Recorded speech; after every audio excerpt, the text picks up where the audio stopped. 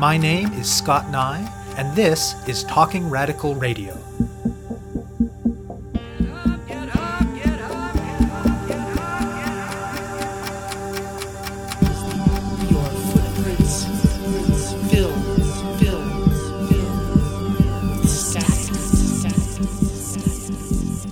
Hello and welcome to Talking Radical Radio, where we bring you grassroots voices from across Canada. We give you the chance to hear many different people that are facing many different struggles, talk about what they're doing, how they're doing it, and why they're doing it, in the belief that such listening is a crucial step in strengthening all of our efforts to change the world. On this week's show, I will be speaking with Jessica Chen and Jamal Newell. One of the most widespread and energetic movements of recent years has been the extensive mobilizing by low-wage workers pushing to raise the minimum wage. It has taken different forms in different jurisdictions, but across North America, these campaigns have come together under the common banner of the Fight for 15, which encapsulates the core demand of a raise in the minimum wage to $15 an hour. Though the outcomes of these campaigns have also varied from place to place, they've won at least some level of increase in minimum wages in a lot of jurisdictions, and they've won commitments to phase in the full $15 an hour amount in more than a few. Though bringing the minimum wage up to more livable levels is the most visible demand in pretty much all of these campaigns, on some level they're all about more than dollars and cents.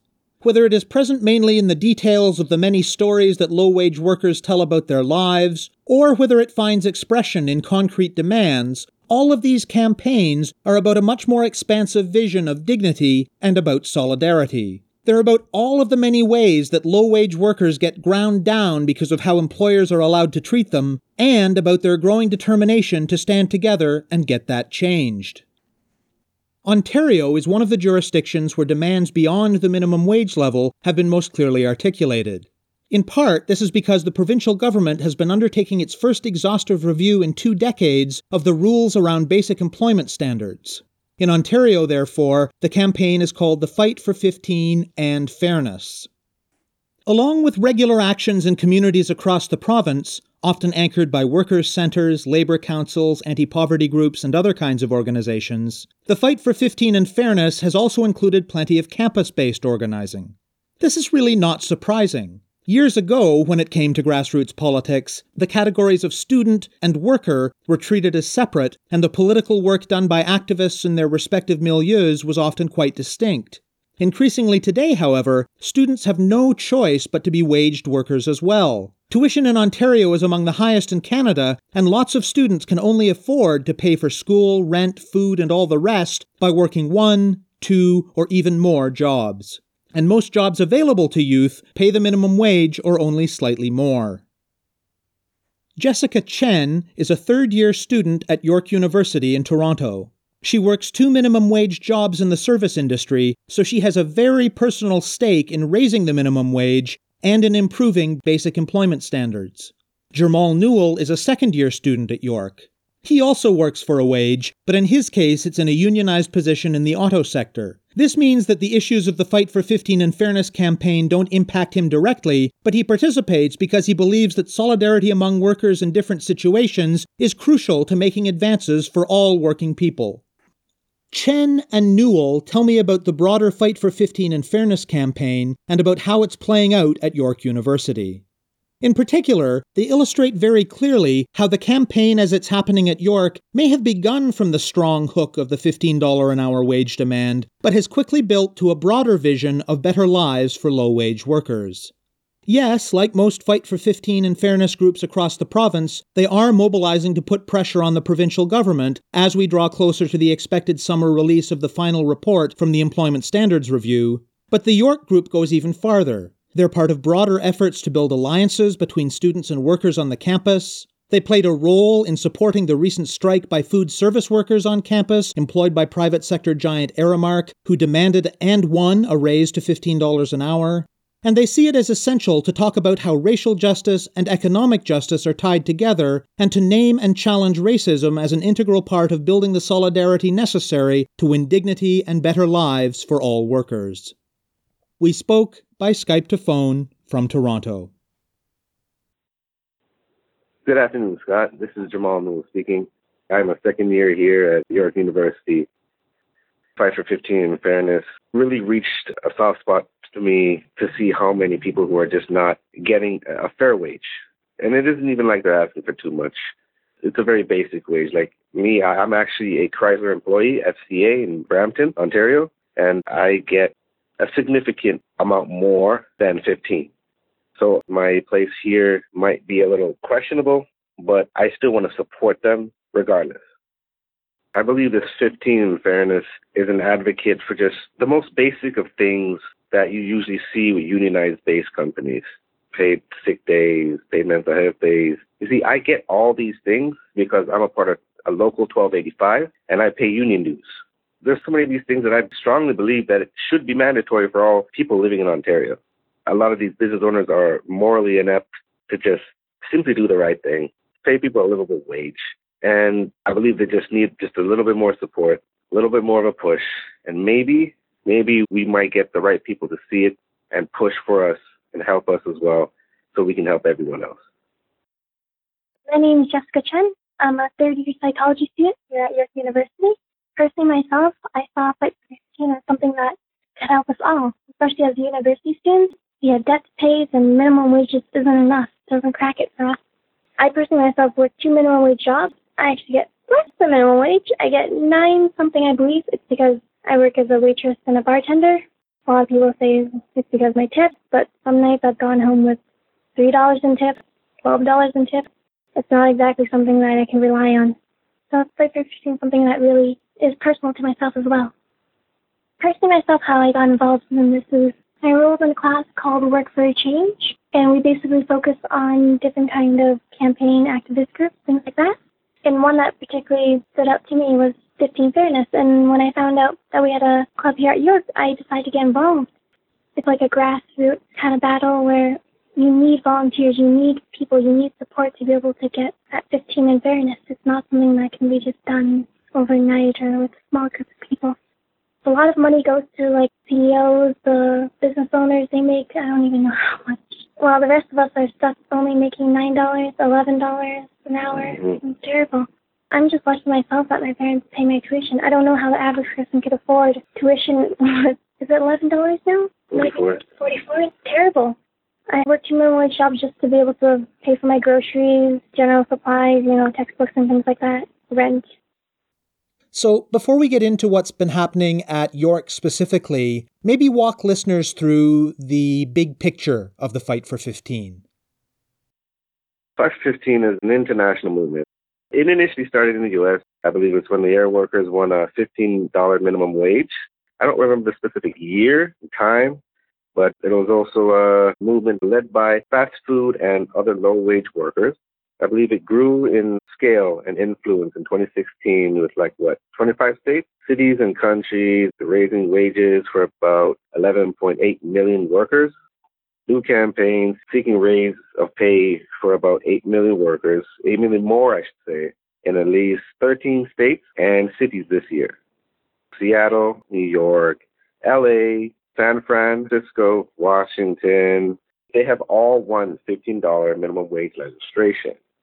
And the Fight for 15 has ushered in legislation provisions for paid sick days, fair scheduling, mitigating involuntary part-time work, eliminating sub-minimum wages for tipped workers, and the list actually just goes on.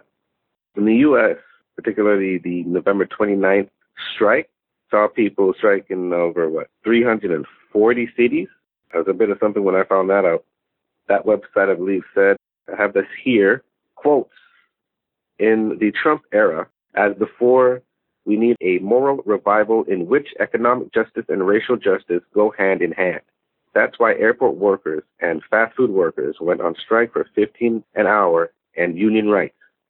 That's why home care workers, child care workers, higher education, and for the first time ever, Uber drivers came out to demand $15. Why we fight tooth and nail against every attempt to break up families through mass deportation, ignore structural racism and police killings of Black people, or take away our health care, we won't back down. Why 15? It's a jump. in terms of a wage increase, but still feasible for workers to achieve. I believe if we achieve $15 an hour for workers, will feel, confident they can win and demand more. Plus, the key to it is to building a stronger workers' movement.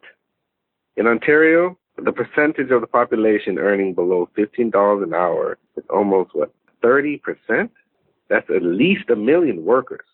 15 in fairness demands $15 an hour provincial minimum wage, 7 paid sick days without a need for medical note, more annual vacay time, everyone included in minimum wage, youth, food servers, temporary workers, or TPTs, equal pay for equal work. It's necessary to organize now in Ontario the movement. The government is doing Changing Workplaces Review, which will give recommendations about your regular Employment Standards Act. Final report is expected this spring or summer. This hasn't been reviewed in over 20 years. The content of the report, as well as the content and timing of subsequent legislation, for example, before or after provincial election, will be shaped by the extent of which workers' movements counter organized opposition from employers. The next 6 months will be crucial in determining the potential political terrain in the lead up to the next provincial election.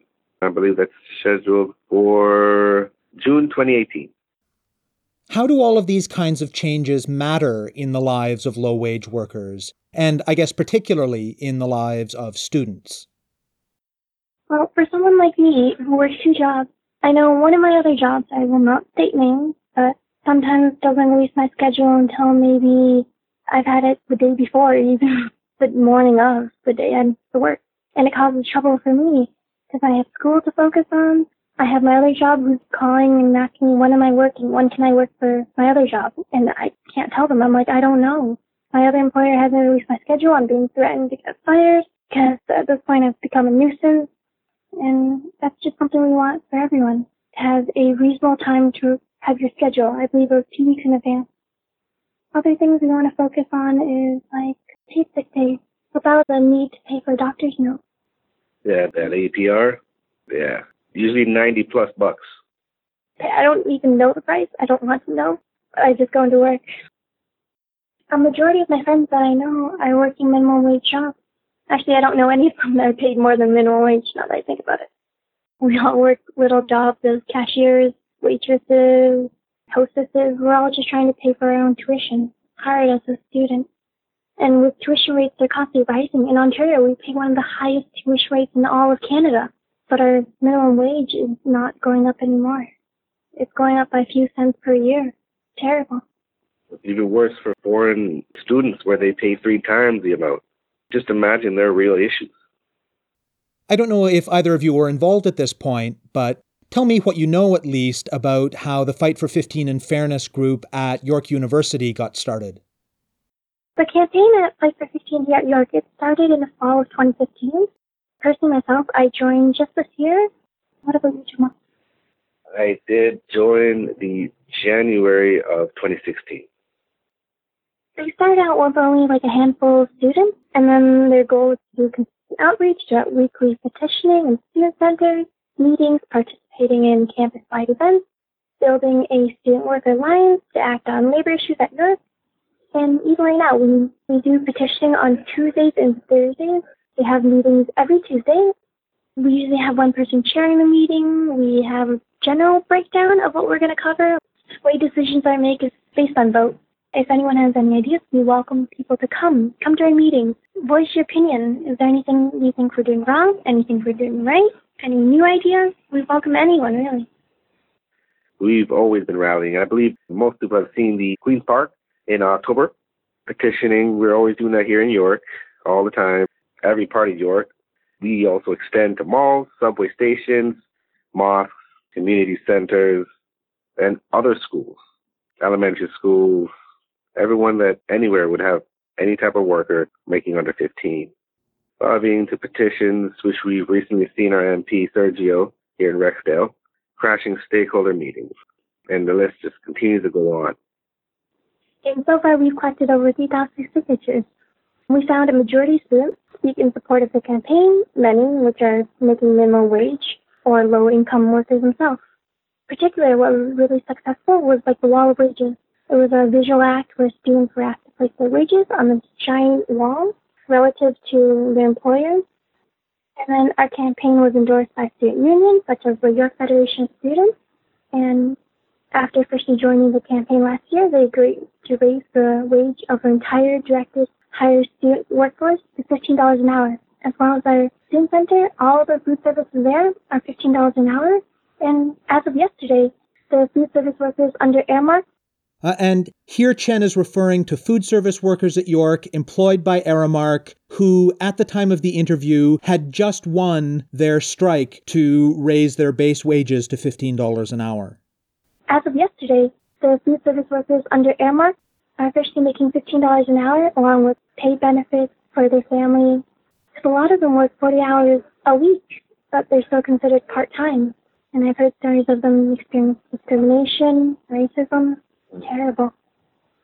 We've also presented signatures to the MPP, as Jamal stated earlier. So just a few of our accomplishments here at York. Tell me more about the Wall of Wages action that you mentioned. We basically set up a table at, if anyone knows Berry Hall, it's quite large. It's a busy, heavy traffic area. We go up to students, just ask them to simply write down how much they make. And then above them, we have their major CEOs, bosses, even our president here at York University, and how much they make.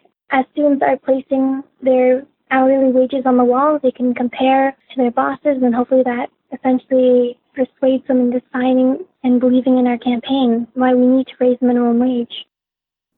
One of the things I've heard from other Fight for 15 groups is about lots of really theatrical, dramatic kinds of actions. What other kinds of things along those lines have you done at York?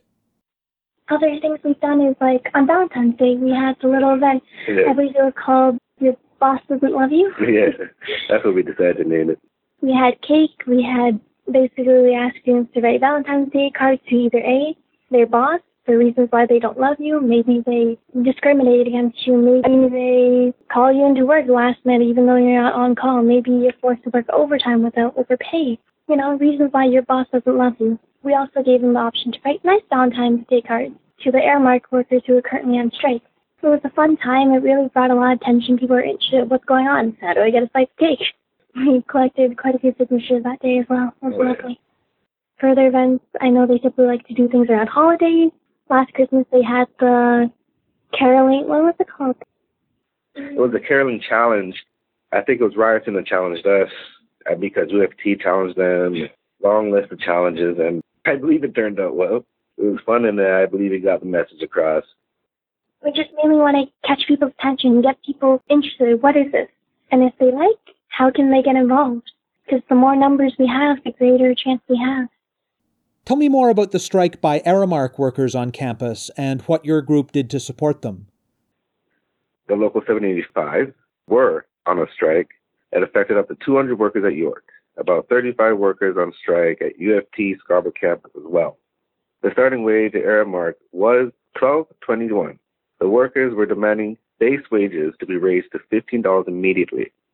Workers have said plenty of times they face anti-Black racism, harassment, sexism, and Islamophobia in the workplace.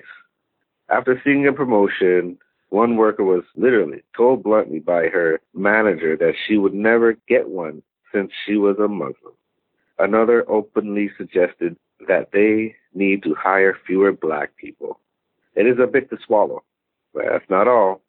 Workers were bargaining with Aramark, the company is subcontracted by York University, because the workers believe that the university is responsible for the poor working conditions, low wages, and they could fix the situation by requiring contractors to deal with these issues fairly and their workers. We were asking students and the community to go to york15.ca, sign the letter, pressure York administration to negotiate a deal to honor the workers' demands. We needed students to show York that even though we don't work under Aramark, even though we may not be making the same wage they are, we won't stand for them to be treated and working under terrible work conditions. We want the president to know that we as students aren't going to give business to Aramark or York if they don't treat their workers reasonably. During the strike, at one point, Aramark tried to break the strike by convincing a few workers to come back to work. So they managed to open up, I believe, the 2 Tim Hortons, Starbucks, and part of the cafe. So we were literally on the front lines. As students came in, we'd tell them, please do reconsider. Check out other places that aren't under Aramark to try to lure customers away, to show Aramark if you don't treat your workers properly, you're not going to make any business. As well as with the coffee solidarity, which is where right in front of Starbucks, we'd give out free coffee to persuade students not to purchase it. And actually that emptied the lines at Starbucks.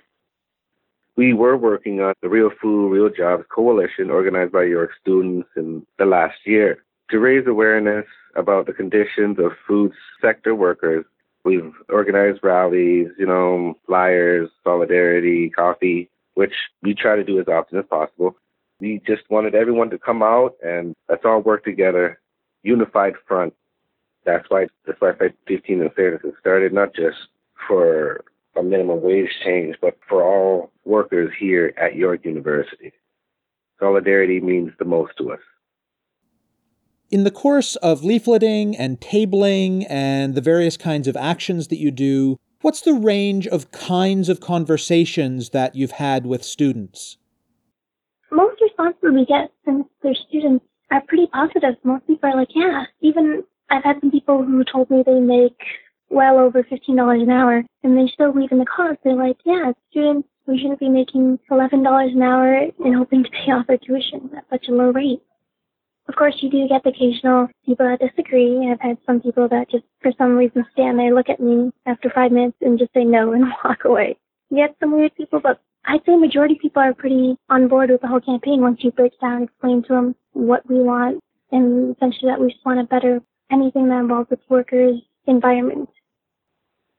There's also the not so positive conversations you would have. There were students that had concerns about signing the petition because they're foreign students and they didn't have permanent residency here. They believed that it would affect where they live and how they may live. Or what is most common with students' opinions was if they mattered or not. That was the one that really showed up very common. They were just wondering, it doesn't even matter if they put their signature down, if they decide to join. And we, just like every single person, every vote in every campaign matters, so every signature in every petition matters. You mentioned earlier the importance of seeing the interconnection between economic justice and racial justice. Talk more about that interconnection and about its significance. It's very primitive to even use racism as leverage or use racism in any possible way. Honestly, I find it just beyond ignorant to even hear this today. And as a Black male here at York University, I'm 30. It's not a rare thing, and I think that's the biggest issue. I think that's really the biggest issue because I've seen it pretty much all my life, and I don't think there's going to be a day that I don't actually see it. But I really do believe in time that workers, CEOs may come to terms with the blatant fact that we're all people. We're out here to do a job. What should it matter what one looks like? As long as you're dressed the way you're supposed to, you do your job the way you're supposed to, everything should work out well. Quite terrible, actually. Myself, I've worked in quite a few minimum wage jobs. I've experienced some where I've had a boss tell me, if you know any girls that are looking for a job, let me know. And I suggested one of my friends try to apply. And when she did, he immediately turned her down, saying, oh, he wasn't looking for any more girls. Which was a surprise to me because he literally finished telling us he was looking for people. And then I realized he seemed to only hire a certain race or people with a certain look, which was terrible. And it sucks for people that are minorities. Myself, I'm Chinese. I'm a minority. And that's something I don't want in my future when I'm looking for a job. I don't want to be turned down because I don't fit a certain look. I'm not the proper race. It's something terrifying for someone like me. And what can campaigns like the Fight for 15 and Fairness be doing in response to some of those kinds of injustices? I guess the first thing to do would be to grab their opinions, listen to actually what they have to say first, and then let them know we're there for them. Solidarity is important. The unified front is what we intend on showing and what we intend on doing. So given that later this year we'll be seeing the release of the final report of the Provincial Review of Employment Standards legislation, what does the overall Fight for 15 and Fairness campaign need in order to ensure that low-wage workers in Ontario get the best possible results from that process? I think our biggest thing is numbers in terms of collecting signatures. And just like what we did here at York with the rallies and the march, we have them downtown Toronto. We go speak to our MPPs, let them know that we're not okay with what's going on. Essentially the exact same thing we did here at York. And it shows it's effective, at least here at York. So we hope the same happens here in Ontario. This isn't just a fight for students, it's a fight for anyone in Ontario making minimum wage, struggling to provide for themselves or their families. Definitely access the Facebook page. It literally has everything you could possibly need to know about the York Fight for 15. Send a message. There's also links to emails, which will go to usually our facilitator, Dave Bush, and he will definitely either get back to you or get one of us to get back to you. We definitely want as many people a part of this as possible.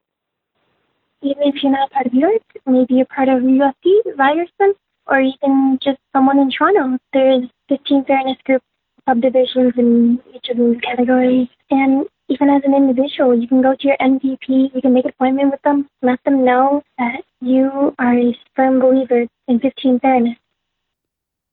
You have been listening to my interview with Jessica Chen and Jamal Newell about the organizing at York University in Toronto that's part of the province-wide campaign for an increase in the minimum wage and improvements to basic employment standards.